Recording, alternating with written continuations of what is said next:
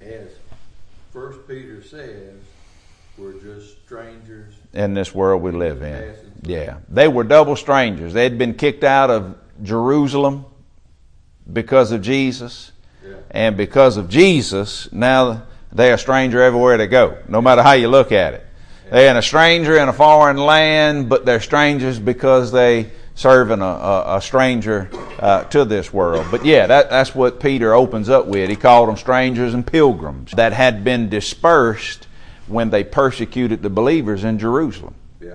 That's in chapter 8 and chapter 11 of the book of Acts, how they got spread out. And Peter writes them an encouraging word about the salvation they have and the life of sanctification and the suffering they'll continue to go through as they serve the Lord. We're looking at, this morning, we're going to look at King Josiah, along with the kids in the back. And Josiah was one who come in a bad time in the nation. I mean a real bad time. And he made a radical change. See, but Josiah, when he took over, man, he had to disrupt everything. There had to be a radical change because things had not been done God's way for so long. Yeah. For so long. Now, he's dealing with another dynamic. We live in a democracy where he lived in a kingship that if he made a decision to do something, everybody had to fall in it or they had to revolt against him. And he could do things that in a democratic process would be a challenge. See, that's the compromise when you do have a democracy like we have. You can't do the things like a king would do or could do when he had absolute authority to do what he did, because you're dealing with grassroots level of a democracy. That's where it comes from. The people have to get to a place where they say, we want something different. You take the system that Jesus entered into, when God entered into the scene, the Roman authorities had authority over the Jews, and they governed everything, and they allowed the Jews to function within their system as long as they didn't create trouble. Right. If they created trouble, they squelched the trouble. Yeah. They shut it down. They'd stop it.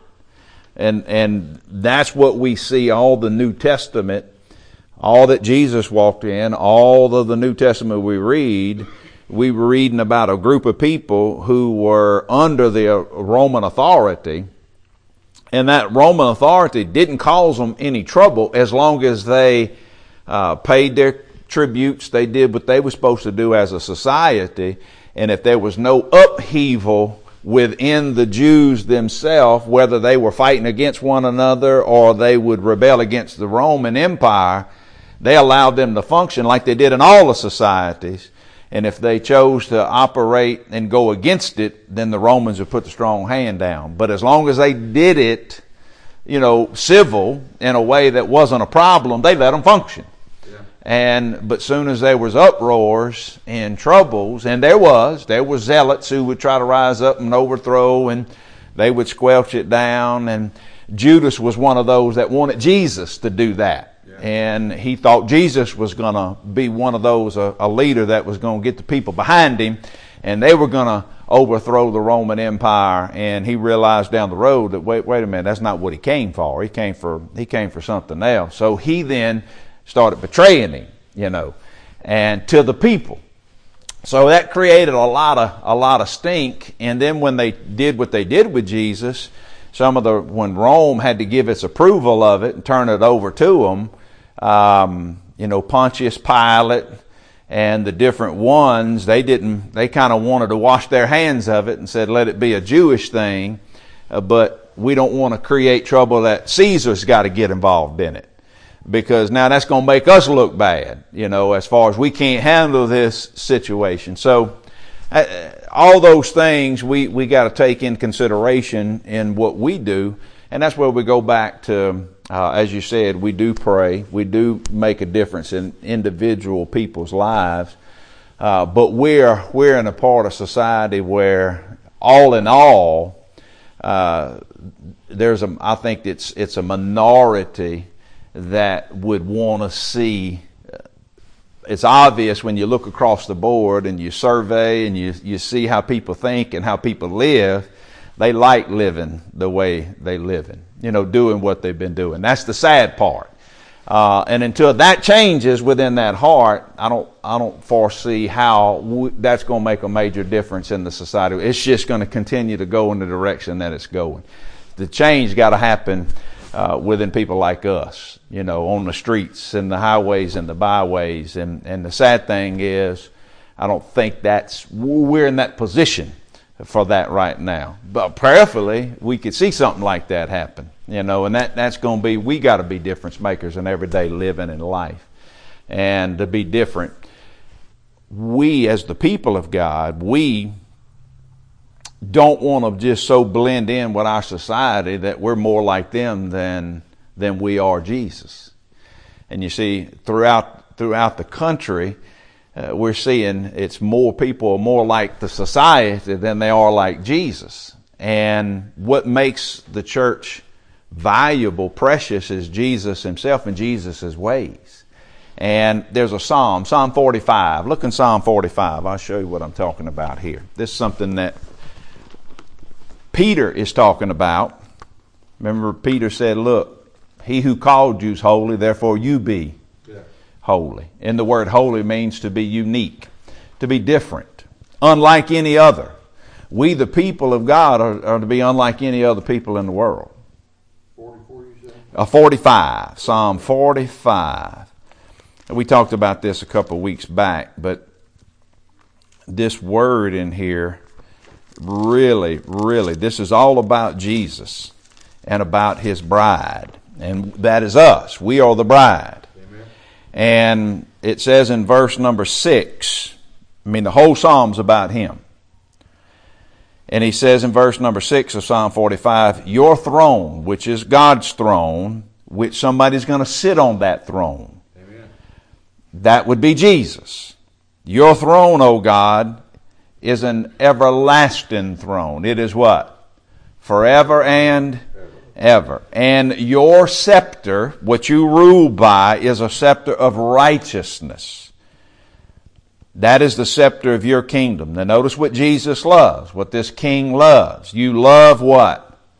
Righteousness, and you hate wickedness. The New Testament in Hebrews 1, 8 and 9 quote this verse right here. And they use the word lawlessness. As we're talking about, we live in a society that would prefer more lawlessness than they would the restraint of righteousness. And it says that this throne of God, he loves righteousness and God hates wickedness. Therefore, God, your God, the Father, has anointed you, Jesus, with the oil of gladness more than your companions. You see, there's favor on Jesus because of who Jesus is, number one, but because of what Jesus loves. Jesus loves what God loves. What does God love? Righteousness. What does God love? Truth. What does God love? Mercy. That is who God is. And then it says in verse number 8, all your garments, what you're clothed with, are scented with myrrh and aloes and cassia, out of the ivory palaces by which they have made you glad. So there's a clothing that Jesus wears, a garments that he wears, and those garments are scented with his fragrance, with his knowledge. And the New Testament teaches us that we as the body of Christ diffuse that aroma. We as the people of God share that aroma when we go places and do things. That is when we walk in what? Righteousness, in truth. Being different. Verse number 9, king's daughters are your honorable women, and at your right hand stands the queen in gold and Ophir. That's the picture of we are that bride. We are the queen. We are the one who are married to him. Verse number 10, listen, O daughter, consider, incline your ear. Now here's the key. Forget your own people also and your father's house. So the king would greatly desire your beauty. because he is your Lord. What? Worship him. Okay, that's the difference. What then does the society around this queen do? Notice verse number 12. The daughter of Tyre will come with a gift, and the rich among the people will seek who? Your favor. Okay, it's her uniqueness as she's connected to her king that loves righteousness, loves truth, loves mercy, that has a scepter or a rod of righteousness that he operates by. It's in putting behind you the heritage that you've learned in the society that you live in. Now you coming under this new king, you learn his ways, and when you walk in his ways, that's what the society is going to be appealing or draw the society in, not blending in with the society. Are you following me? Right now, across the board, when you survey out and you go from place to place, we go all over in many places in sharing the message of Jesus in churches, and churches all over look more like the society than they smell like Jesus. Are you with me? I'm with you. Okay, what is this passage telling us? What is the beautiful thing or the appealing thing or the unique thing about the bride? She lines up with her king. And it's because of who she's connected to, who she smells like, who she looks like, who she thinks like, who she serves now, is what now the world around them sees them as different. It's the differences in us that make us profitable in the society we live in, not us looking like the society and thinking we're going to have more an effect on them. No, if they're affecting us, we're going to have no effect on them. We have been set apart to have an effect on them. Are you with me? And you see, that's where we are right now. And that's why you hear us pray, you hear people pray for God to do a revival within his people so that his people are looking more like Jesus. Because that's what's going to have an effect on this society that we live in. Looking more like him. And that's exactly Peter's message. Yeah. That's what Peter was saying. Look over in Peter. 1 Peter, where we've been reading. You see how that unfolded there? You have a king, the king has a queen, and that queen is encouraged to forget the things that her former people taught her about life, that the king that she's now serving has a whole nother way of doing life, has a whole nother way of thinking about life, has a whole nother way of doing business, and he loves what is right and he hates what is wrong. Okay. And when you line up with him, that is what's going to have an effect on what you govern with him in a world. She can't act like the people and serve the king. Come on. You follow with me? She's got to be under the king's wing to effectively serve the people that she's been brought to serve. But Peter talks about it.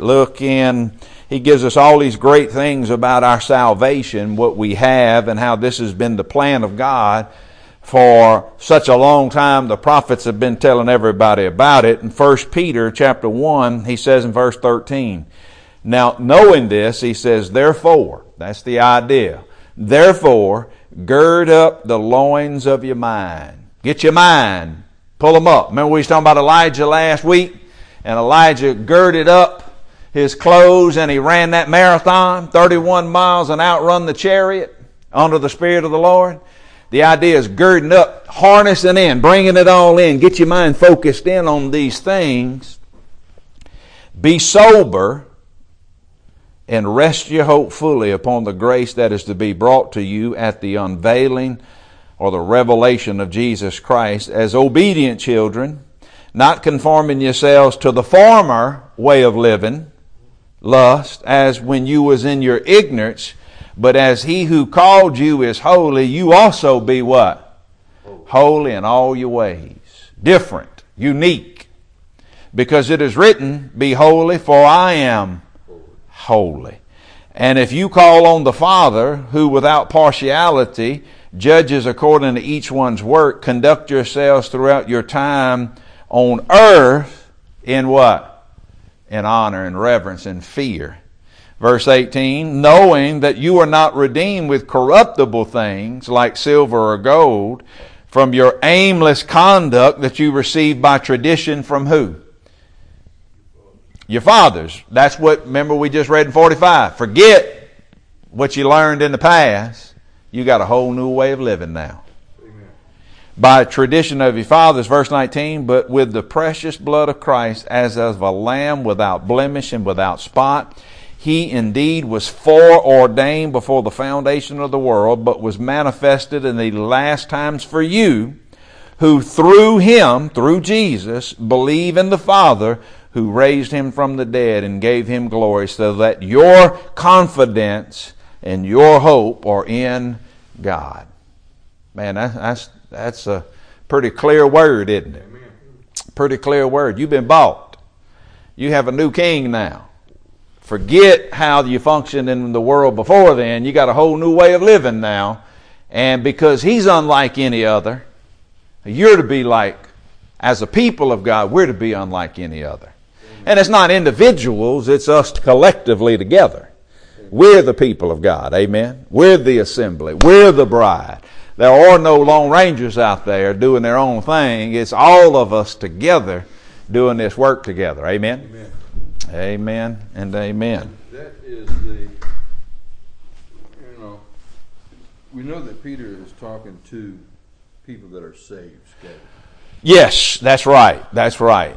So it is the work, we to do work now, separated and be holy, and do work here. That is as your stay here in this world. Yeah. Our wherever God planted you. God has a calling on our life. Yeah. And not just some of us, but all of us. Every single one. And then the reward to say, there's too many people think, well, okay, I got saved, so I can come to church or go home, or I can do what I want to do without having to do anything for God. And I don't believe that's God's plan. Eternal life is manifested in eternal living. Yeah. And our stay here. Eternal living. When you think about eternal life, think of it from the perspective of eternal living. Yeah. I have eternal life, that is knowing the Father and the Son, that I would live eternally in this life that I live here. Yeah. That I'll be unique with him. And that's what, when he says that in the very first few verses, Peter, an apostle of Jesus Christ, to the strangers. Some translations use the word pilgrims. A pilgrim is a stranger in a land they're passing through. To the strangers, verse 2 in my Bible says, elect according to the foreknowledge of God. Well, elect in the original flow goes with the strangers. It is saying to the elect strangers, to the strangers who have been chosen by God. That's the word elect means. He uses it. Look in chapter 5. Look in 5 at the close of the book. He says, when we were chosen or elected, we were elected together. In verse number 13 says, she who is in Babylon, elect together with you, greets you, and so does Mark, my son. So this includes all of us. If you're a pilgrim, it's because you have been picked out by God. You have been purchased by the Lord Jesus Christ. And your life has been penetrated by the Holy Spirit of God. That's what we see in the first chapter. You see the picking of God, the purchasing of Jesus, and the penetrating work of the Holy Spirit. And the penetrating work of the Holy Spirit is what illuminates we've been purchased. And we've been picked by God. And the only reason we've been picked by God because we've been purchased by God through the blood of Jesus Christ. It's his blood. That's the idea.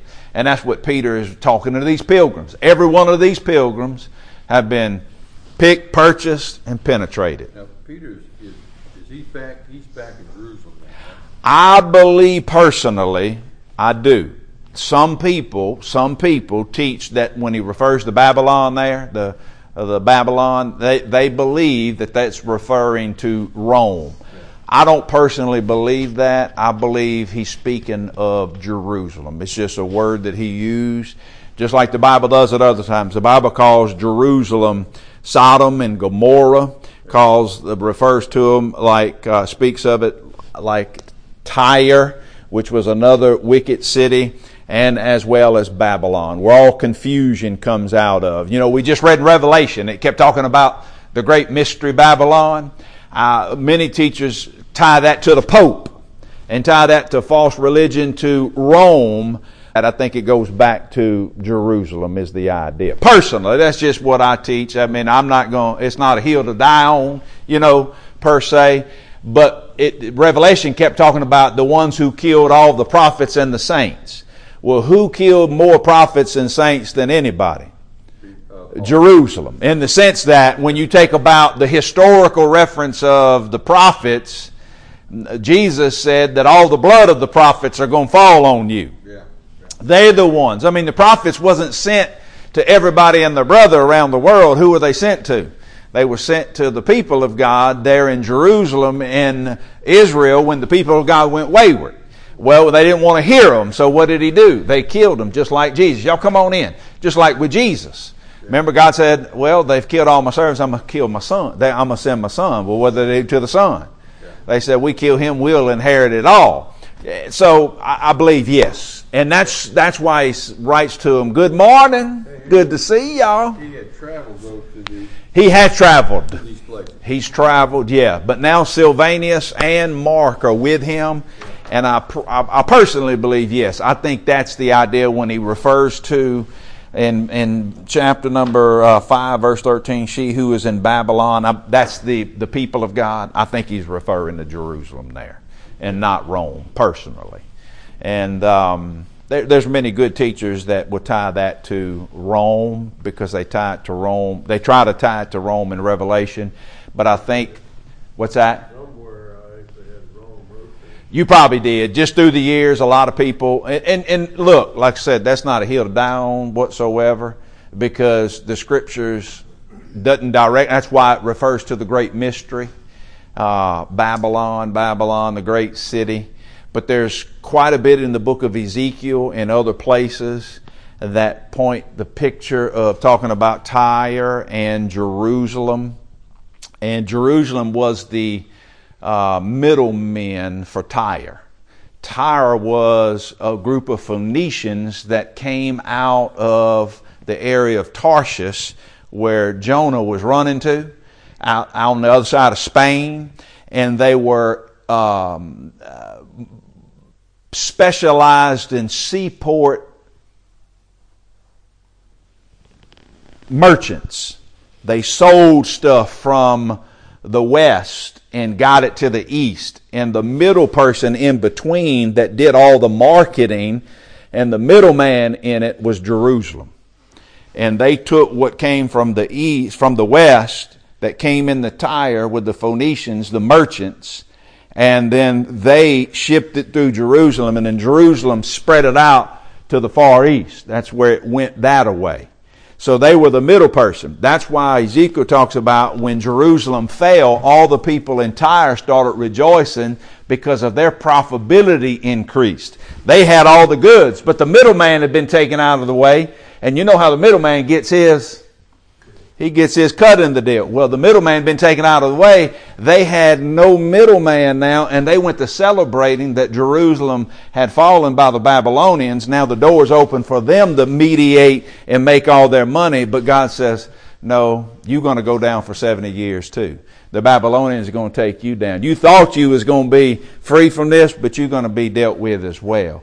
So the Bible connects Tyre and Jerusalem together as these merchants, just like Revelation says, all the merchants of the world that did all their business with you when they seen you fall from afar, there was this wonder that took place, that this great, and I personally think the code name Babylon is making reference to Jerusalem in Revelation and here in Peter, based on principles that I read in Ezekiel and other places of a pattern that God has done in reference to Jerusalem on the different times that the wickedest places in the world throughout history, God has always tied it to Jerusalem at some point. He called them Egypt. He referred to them as Sodom and Gomorrah. He's referred to them in the relationship with them at Tyre, and I think also with the Babylonians, with Babylon, because of the influence of all these places made their way into Jerusalem. Amen. Made their way in. It's worldless, no doubt, but it made its way there. So I think that's what Peter was doing, personally. That's kind of where I hold to that. Well, glory be. Amen. Amen. Amen and amen. Lord, help us. Oh, Carolyn, don't we need help? You need help? I know.